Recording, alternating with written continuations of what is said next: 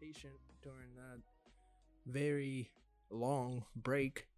I think it was long. Girlfriend thinks it's all my breaks are too short, but we're all moved in. Everything's looking and coming together nicely. Got a lot of boxes around me, but we're steadily unpacking. So here we are, third season. Do want to again give a very big thank you to Jarvis for being a part of the Record Spinner podcast. All of the guests, honestly, from season two, none of which I initially envisioned having on the podcast, but they all kind of fit well. So, and they all were very integral in making season two a success. So, shout outs to everyone: Ruby Goldsmoke, Jonathan, G, Jarvis. Great bunch of people to have on a single season. So this season is going to be way more informal because I don't have my makeshift studio, which is in the closet. Our layout for this apartment is a little different, a little tighter in spaces, but a lot freer in spaces. And so tonight I come to you from the dining room, essentially, of the apartment, and it's a nice view. And and so one of the things I think I might look into actually is going to a studio. I know that there's a few podcast studios in the city, and my only reservation with that though is really paying, first of all, to use a space. The equipment is way more dare I say advanced than my pod track P4 and my laptop computer. And it's just a different space. For me, spacing is very important. One of the main reasons why I started this podcast is the comfort of my home and the comfort of and the ease, I guess, of having people on the show, via Zoom and Skype and all that other stuff, phone and stuff. So I want to make use of that stuff. I want to keep that a part of the show. But if I do find a good rate or a good place or whatever, I'll definitely think about moving the podcast. One thing that probably will never happen though is I will probably never have a visual podcast. And there's a few reasons for that, mostly around my old school way of thinking, right? So one, when podcasts first started, they were all audio, and that's just kind of how I know it. That's kind of how I'm comfortable with it. I thought it was a cool and unique idea when it first came about, right? The other part is mostly because I don't care that you know what I look like, and I don't think the visual, even though I'm talking about something that I think is very aesthetically pleasing, I don't think the visual is as important. So, I mean, maybe I'll look at some creative way, maybe like a hand model type thing where I'm showing records as I'm talking or something, but I highly doubt, and I mean that highly doubt, that I'll ever be one of those like Joe Rogan, right? Like visual audio type things. But who knows, right? But you guys didn't come here to hear any of that. You guys came here to hear about my records. And so season 3 is going to be jam-packed with some really good, cool updates. This episode is kind of going to focus on one of the things I talked about briefly in season 2 when I talked about audio files. I went down a bit of a wormhole during my little break and made quite an extensive purchase. And so I'll talk about that today, of course, and that will be the main focus of this episode. But of course, I do want to get into some of the more, dare I say, traditional parts of the show. So the record or the vinyl of the week for this week will be John Coltrane, My Favorite Things. Now, this needs no introduction to anyone who's into jazz music and to even like the beginner stages of this is one of those albums that was on my to get list like almost right from the jump, And I've told you guys that I wasn't really fond of John Coltrane or the sax like that. I was more of a Miles Davis kind of showmanship, trumpet. I didn't really understand the sax as an axe. That's right, that rhymes.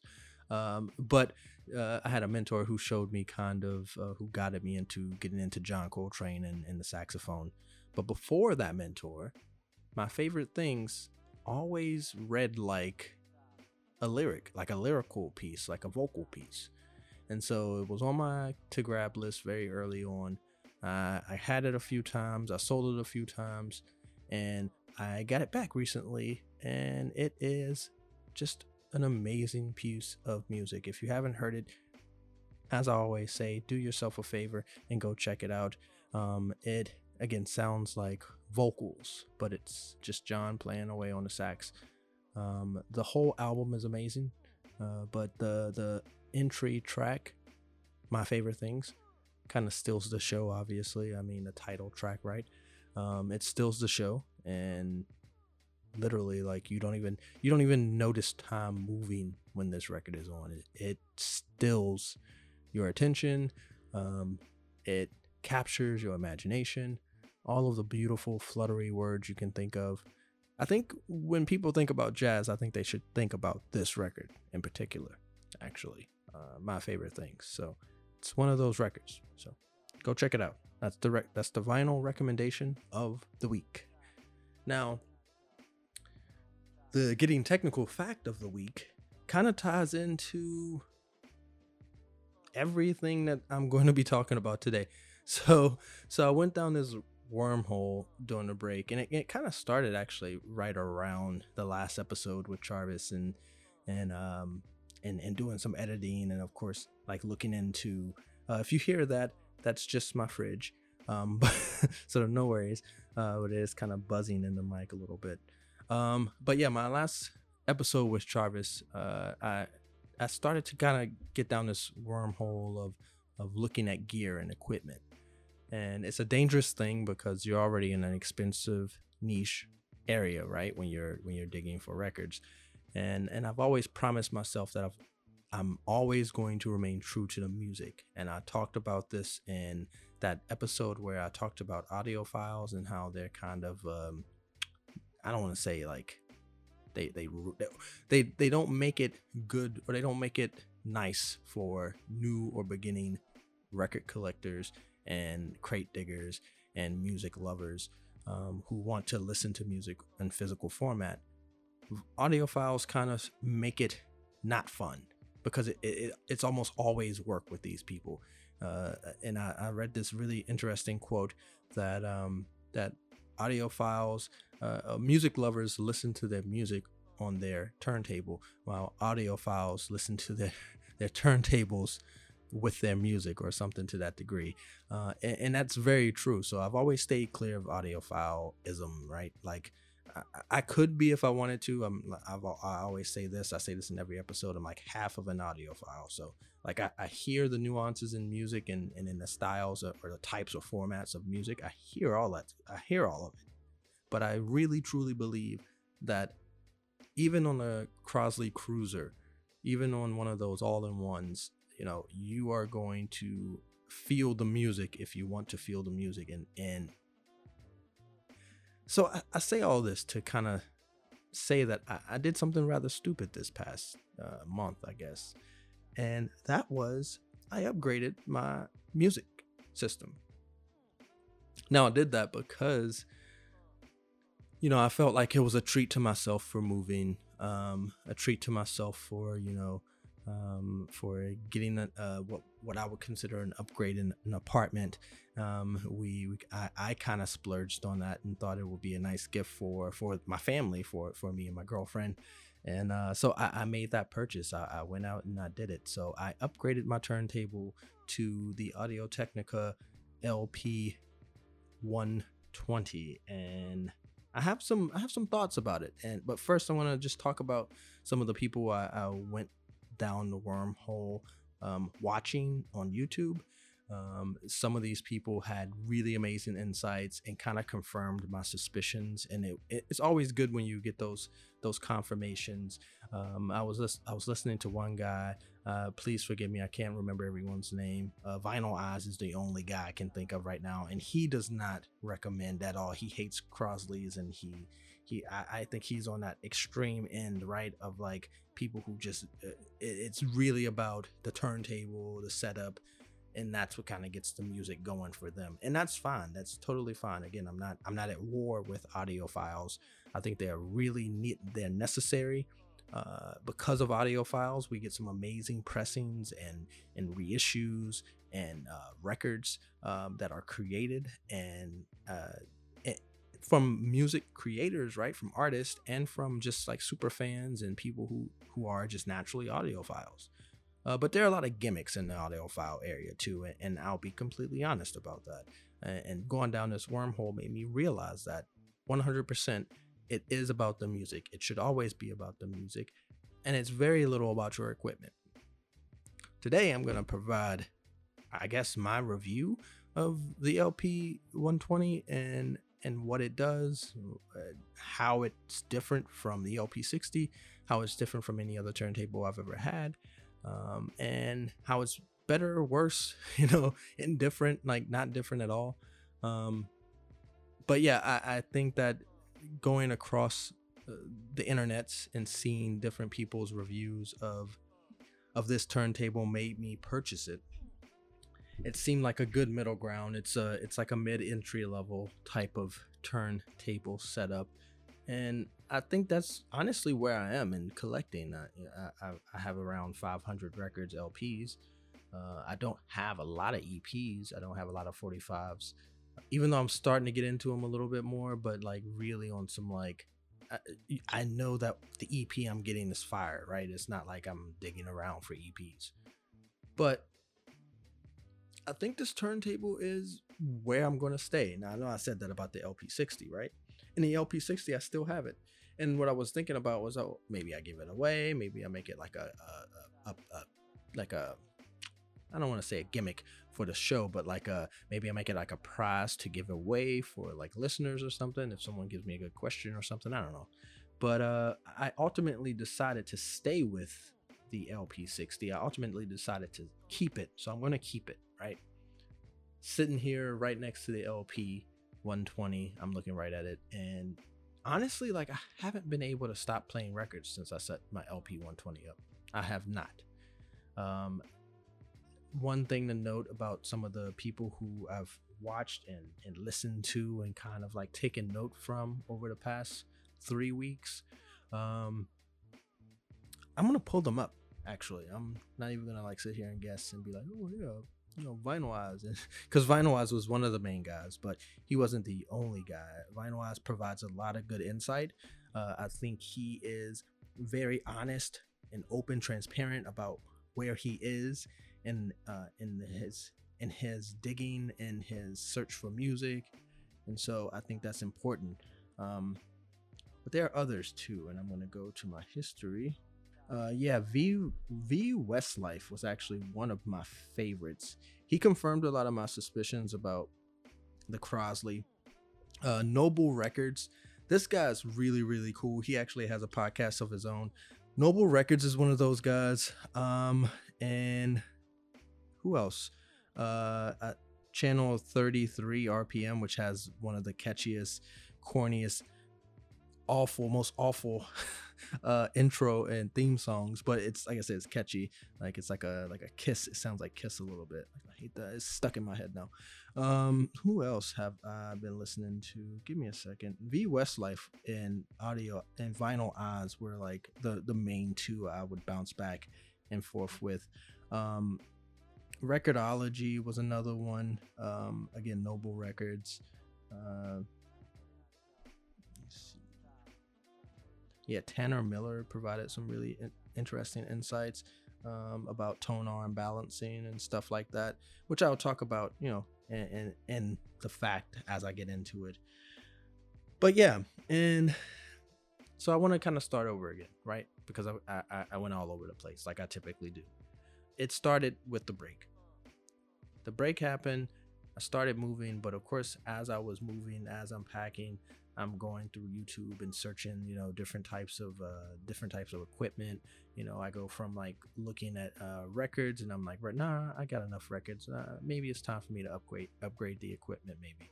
So I go to check out some equipment upgrades. Looking at turntables, I want to find something simple to put together, but a little bit more advanced than when I have the LP60. And the LP60 again is a wonderful turntable. Some of the V Westlife, some of the guys who I listen to here on this subject, like I said, they confirm my suspicion that like you can stick with these turntables, and they are lasting turntables, and they are good entry level turntables to keep if you want to. So if you're beginning your journey into music, even things like the Crosley Cruiser and the all-in-ones, those things are really good intros. Now, the thing is that it's supposed to only be an intro. So eventually you're going to want to find your sound. You're going to want to find the right tone, the right temperature to listen to your music. And that may not be the right word, but whatever. But you're gonna want to find that stuff. You're gonna want to find the right stuff to listen to your music, to kind of make your music pop in whatever way you want to make your music pop. Some people like a lot of bass.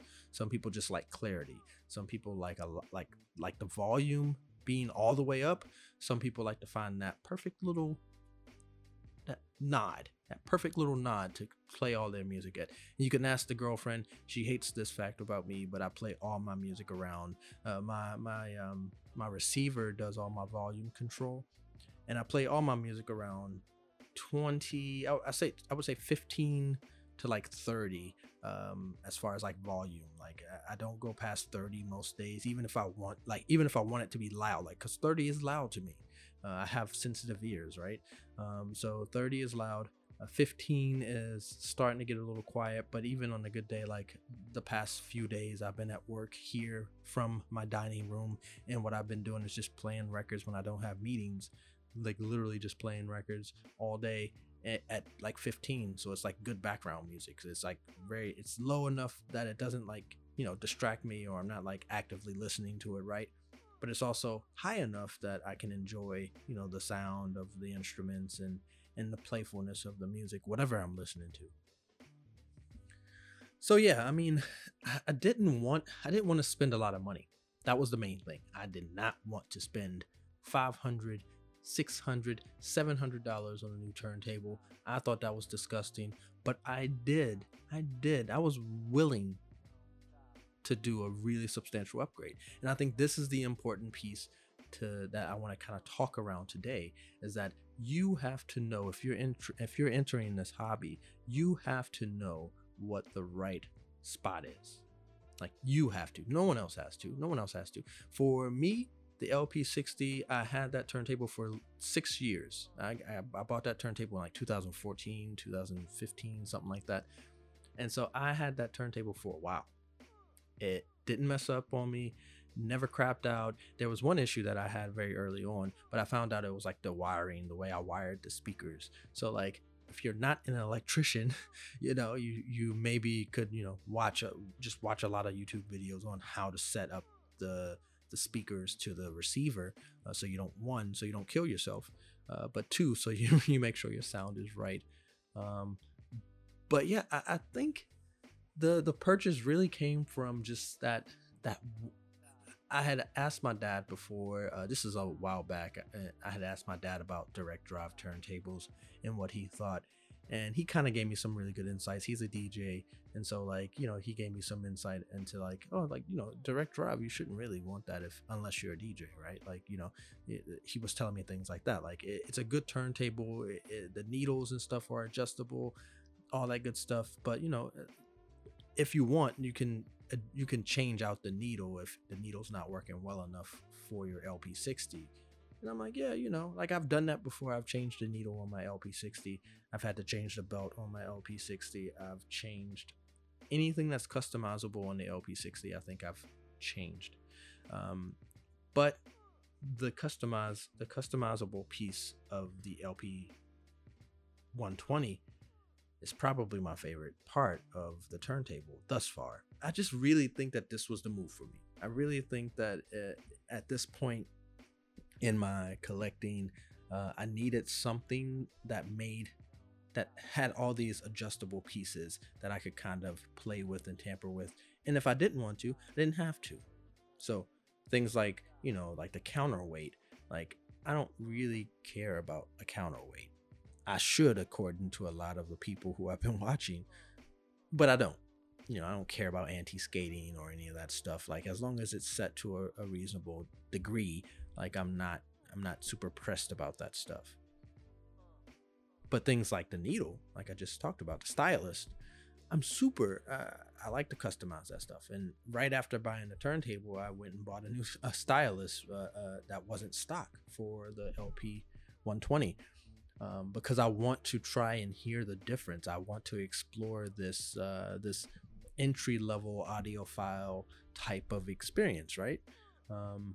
Because that's what this is, right? Like if you're not an audiophile, if you're a music lover in general and you just love the physical format of music like I do, LP60, Crosley, all-in-ones, those things are just fine.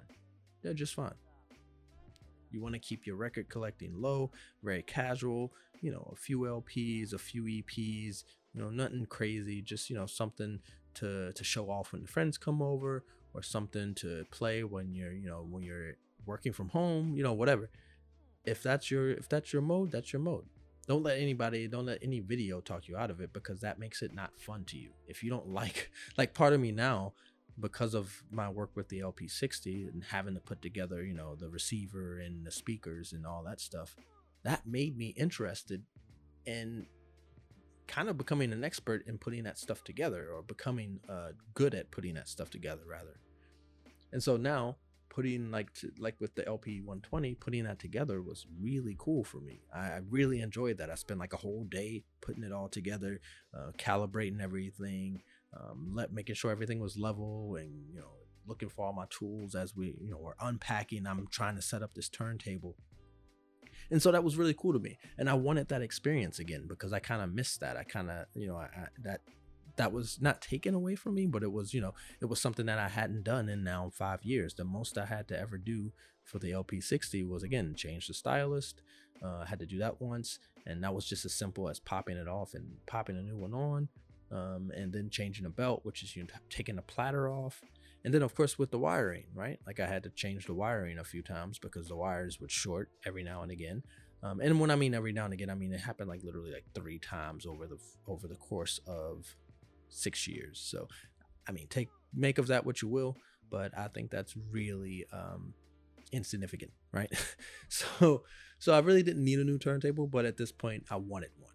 And so that's what I'm saying, is that like if you get to that point in your music journey where you want the new thing, where you want to kind of treat yourself or to experiment with your knowledge or your understanding of the equipment, then do it.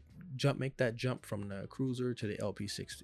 Make your jump from the from the all-in-one to the LP 120 if you want, but you also don't have to. So that's just what it is. So just before I head out here, I guess I want to talk about some of the perks, I guess, or pros and cons of this turntable. I sound like some of the videos I've been watching, and that's really weird. I don't want to steal anyone's style, nor do I want to come with you guys with like some weird sell, right? Like the main purpose of this podcast is to be, is to talk about black music. It's not really to be talking about equipment all the time. And so I'm sorry if you were expecting me to, hop on and talk about, rest in peace DMX, or if you were expecting me to talk about any of the current events or anything like that. But maybe next show, right? This show I want to talk about the LP 120 versus the LP 60. First and foremost, the thing that I noted about the difference between the two LPs, both are great tables. The sound quality is slightly better on the LP 120. Slightly. I mean, I'm talking about like a real slight. There may be like a bit of a boom from the needle that I'm thinking it's from the stylist, or maybe from the tone arm, or maybe from calibrating like the right the right tracking force, like all these terms I know now because of all the videos I've watched. But maybe from studying the tracking force and all that stuff, maybe it does have a certain pop that I didn't hear before with the LP60. I do miss my LP60 for one very simple reason. It was automatic. The LP120 isn't automatic. Now, you may be asking, what does that really mean? It doesn't mean much. What it means is when the record stops on each side, the LP120 is going to keep spinning. And the LP60, you press a button, you go sit down, and you don't have to worry about getting back up unless you want to change the record over. Now, again, if you're inebriated or if you're feeling good and you're enjoying the music and you just, maybe you're with your partner, maybe you're, with your friend, maybe you got caught up, maybe whatever. You don't have to worry about going back to the turntable unless you want to flip the record over, right? Like the LP60 does everything but flip the record over for you. And that's the perk of an automatic turntable. And the girlfriend asked me, she was like, well, do they make automatic direct drives? And I'm like, I think so, but I don't know. And if they do, I know they probably cost a fortune. And that's not something I'm willing to part with at this point.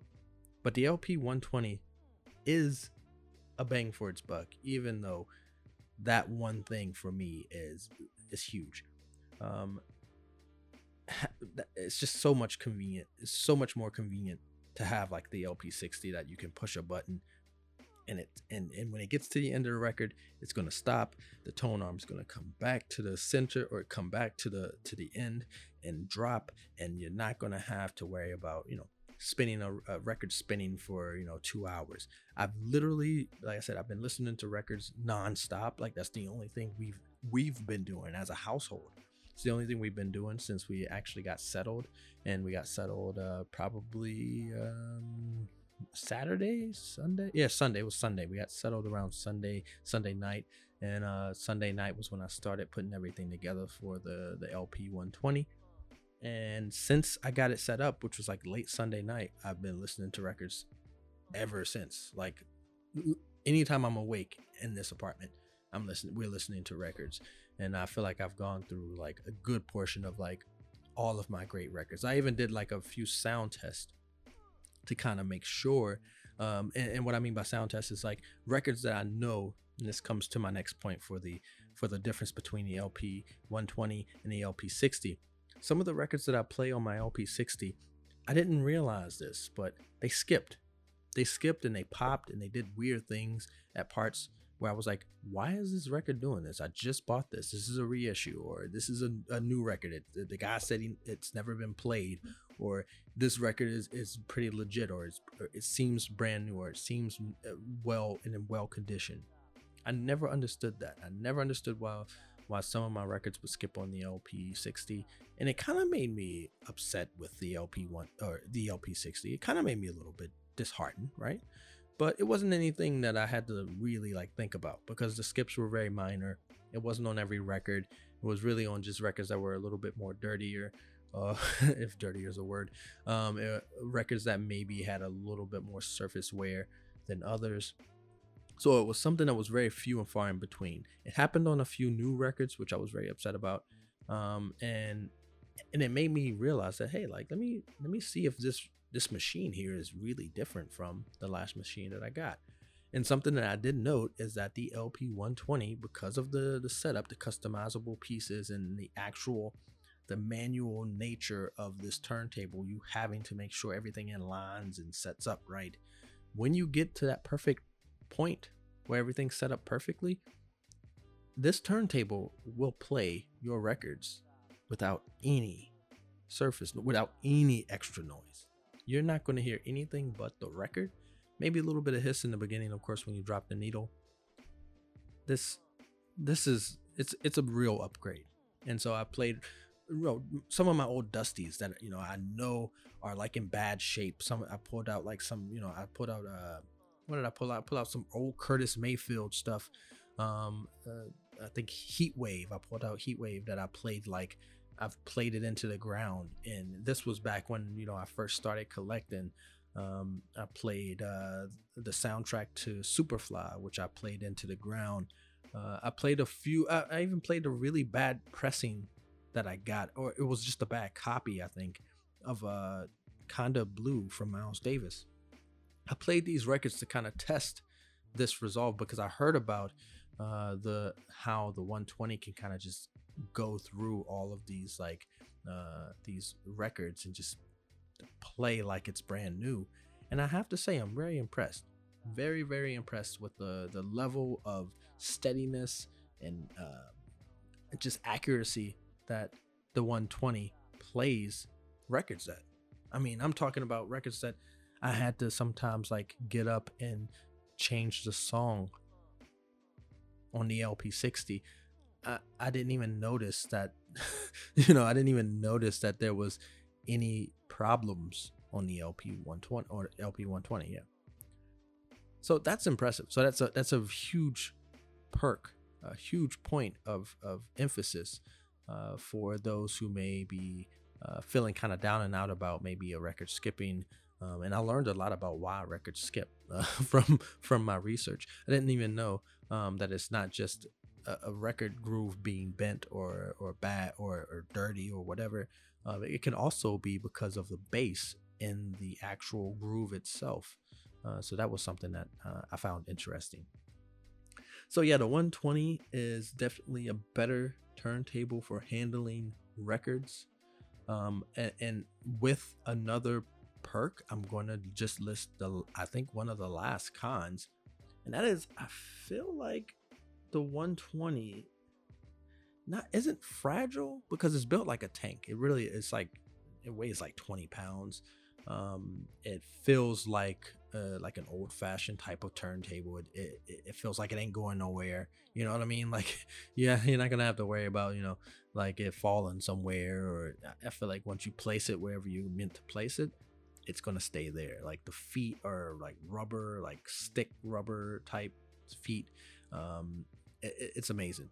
It's an amazing turntable. But one of the things that I think is a drawback for this turntable is just how manual everything is. And with that, everything being manual, I think if you aren't sure of hand, if you aren't sure of sight, if you aren't sure of like all these things, you can do a lot of damage to your needle with this turntable. I actually, setting it up, adjusting a tone arm, I actually thought I'd maybe cracked the stylist before I even got started, because what had happened as I was adjusting the tone arm,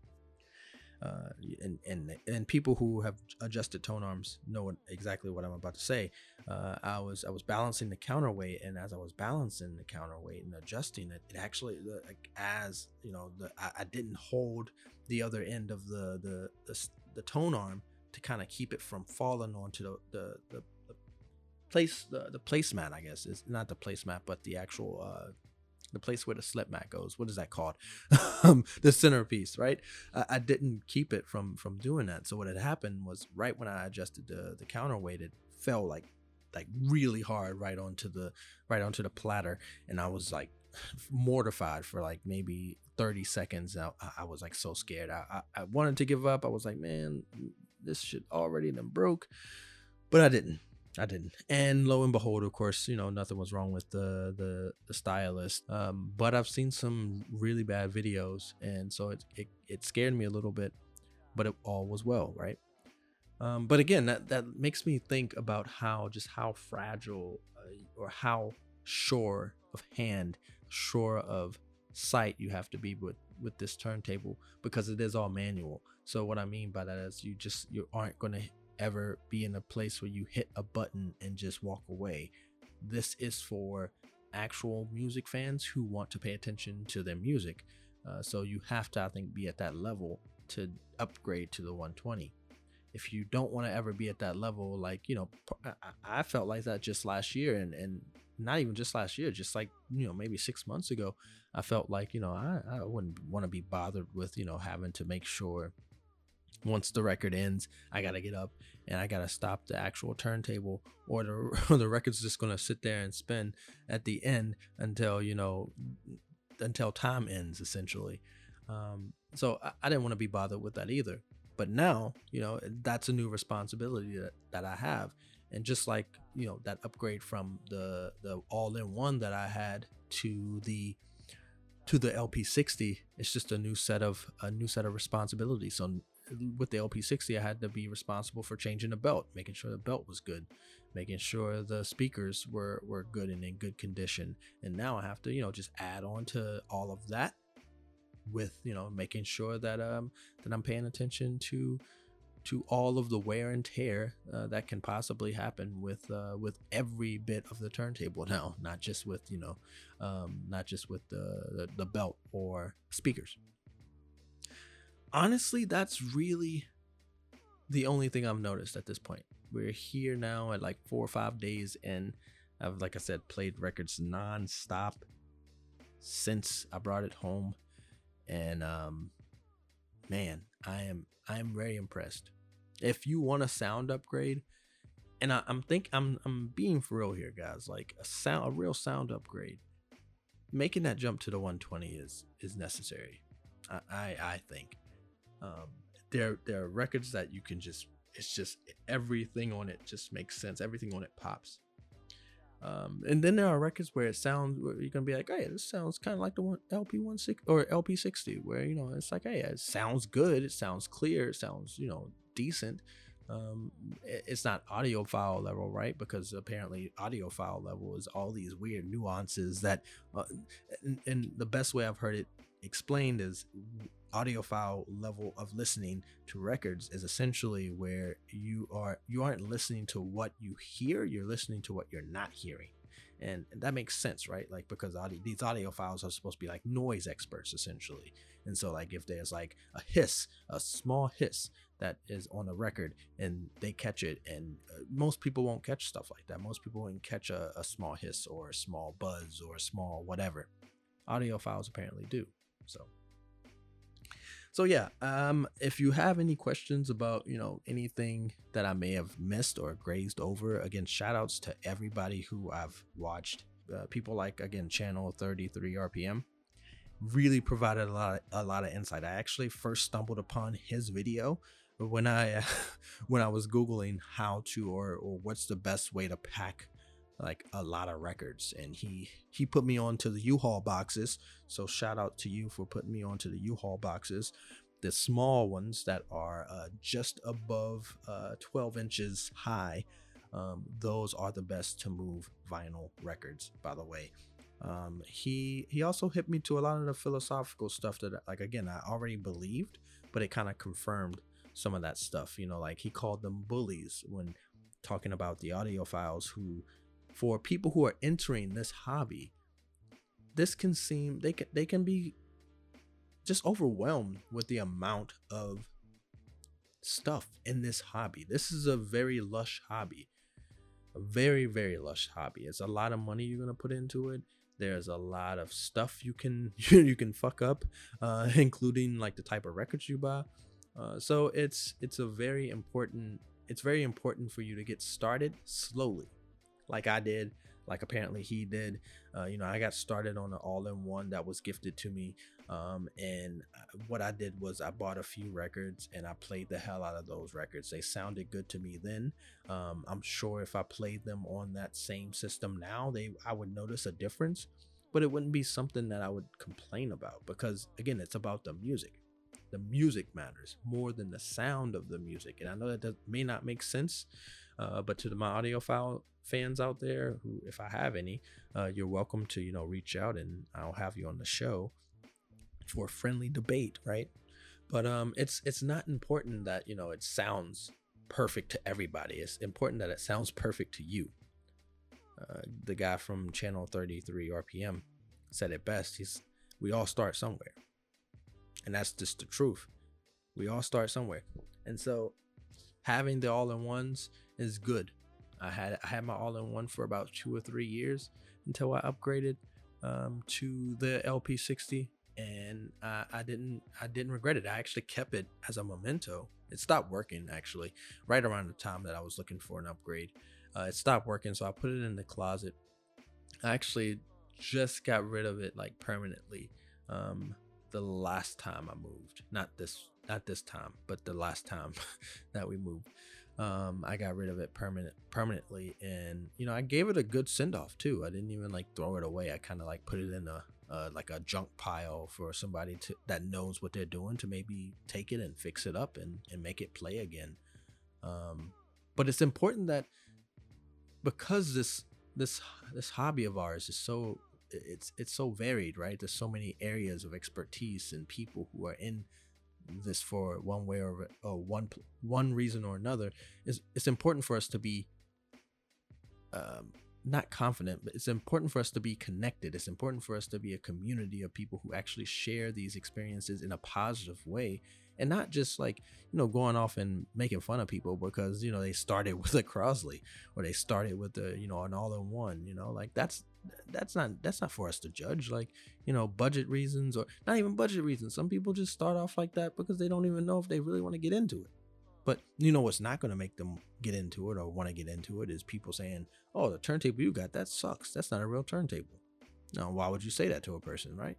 So, it's very important that I think we watch ourselves with that in the vinyl world. Like, and this is coming from a person who I'm seasoned enough to know how to set it up and know the ins and outs, but I'm also new enough to know that, like, if I had access, or if I wanted to look up information on the internet when I first started, I would have ran the hell away from this community. I wouldn't have been a part of it. I would have been like, I'm gonna stick to CDs. Fuck this. Like, it's crazy. Like, I gotta get the right turntable. I gotta spend $200 or else my system ain't legit according to this person. Like, it's just silly stuff. My next episode, guys, will be focusing on a very serious topic in the vinyl community. Speaking of our community, right? The first 2 episodes of the Record Spinner podcast will focus very heavily on flippers. I hate flippers, man. I hate flippers. These people are going to ruin our hobby. There are records out there that people are paying top dollar for that aren't top dollar rated records. But yeah, I really think that flippers are going to be the end of our hobby. They typically do signal the end of hobbies. I'm thinking about like flippers for shoes, right? The sneaker game is a serious game, and it's a game that started as a hobby. There were people who bought shoes and they just like to collect different types of shoes. And these people were essentially taken advantage of after it had gotten a certain level of notoriety by people who were outside of the community. And what had happened was, now you got apps like like StockX and other apps that are literally milking people who are into shoes and into accessories and stuff like that, collecting wise. So now, instead of find a pair of and I'm just saying a pair of shoes, I don't really know anything about shoes really. I got my first pair of Jordans when I was like 25. So yeah, people who are into Jordans, like they're gonna pay an exorbitant rate of whatever, as if that was the actual price of the shoe, as opposed to back in the day when it first was a big hobby. As long as you got the drop on the shoe, you were able to pay a very fair rate for your shoe, whether that be $100 or $150. You weren't paying $700 for a shoe at that point because some kid who knows programming and coding was able to bot his way into buying all of the stock of this particular shoe that you wanted to buy. The same thing is happening right now with records. There are people who are poaching records, who are taking reissues, who are snatching up represses, and who are taking all of the OGs and putting them in a corner and saying, because this is a Miles Davis OG pressing, I'm going to charge this record. I'm going to charge $10,000 for this record. And that record's, even though it's worth a lot of money, it's not worth $10,000. I'm going to talk more about that in another episode. I'm going to save that, of course, because I want to call out some of these flippers, because I've encountered quite a few as well in my digging days, where I've just been like, hey, like this record is worth it, but it's not this expensive. And so I want to talk about that. I'm going to talk about, how you can go about not supporting these people to kind of maybe weed them out and bleed them out of the game, because that's the only way we save our hobby of collecting physical music. That's been my time. Thank you guys for joining me on our first episode of, and I think I forgot the intro, but it's the first episode of the Record Spinner Podcast. I'm your host, Noel. Reach out to me at the Record Spinner Podcast at gmail.com. You can also find me on IG and Twitter at Rebirth of the Cool. Something weird happened with my inaugural and my first official The Record Spinner Podcast page, and I think it has something to do with the guy from YouTube, The Record Spinner. I would love to talk to you, man, because I can share with you why that name is so important and how that name came about. I didn't find one of your videos and say, hey, this is the perfect name, and take your name and put podcast on the end. That is not how this happened. Anyway, so for the meantime, you can reach out to me at the Rebirth of the Cool. That's on IG and that's on Twitter. You can also go to the website. That's therecordspinner.com. Check out the forum that we are building. We are still building that. And I think that is it. That's it. Thank you, Audio Technica, for the amazing equipment. You guys rock. Take care, guys. I'll see you guys next week. Peace.